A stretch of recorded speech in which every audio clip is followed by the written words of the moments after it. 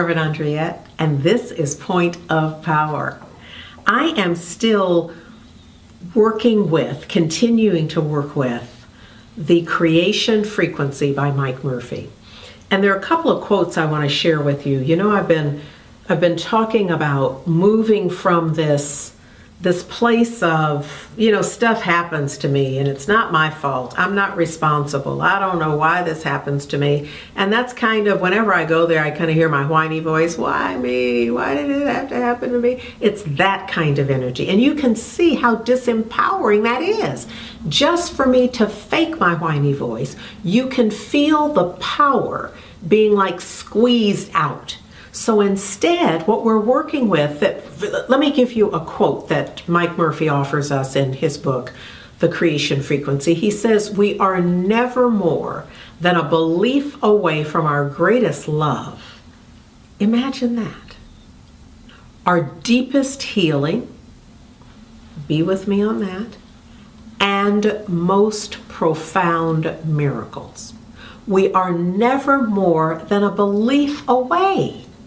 Now, somebody else has said to us, and I have shared this before, when we see it, you will see it when you believe it. What I almost said is what we typically tell each other. I'll believe it when I see it. But we know that spiritually speaking, when we think about spiritual principle, we recognize that we will see it when we believe it. Why? Because our seeing that I'm speaking of is an inside job. It's when I envision it, when I awaken in a state of awareness and I see my highest and best.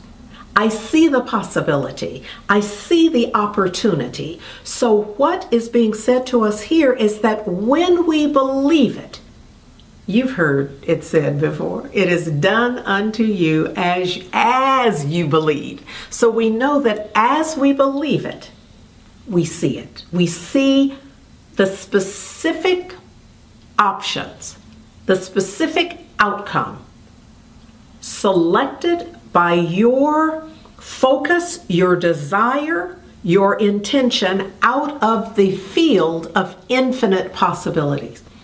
Infinite possibility there. You, by your intention, your desire, are selecting something.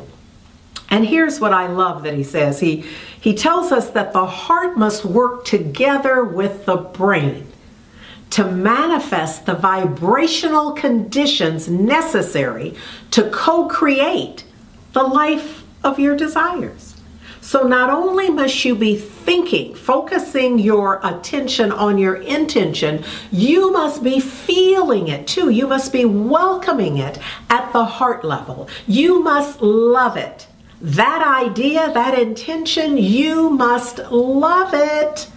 Be at the vibration of love and acceptance and compassion and all of the good feelings about this intention. And it is that marriage, if you will, that marriage of head and heart, of mind and emotion, that gives us the perfect conditions, the conditions required to call forth our highest and best.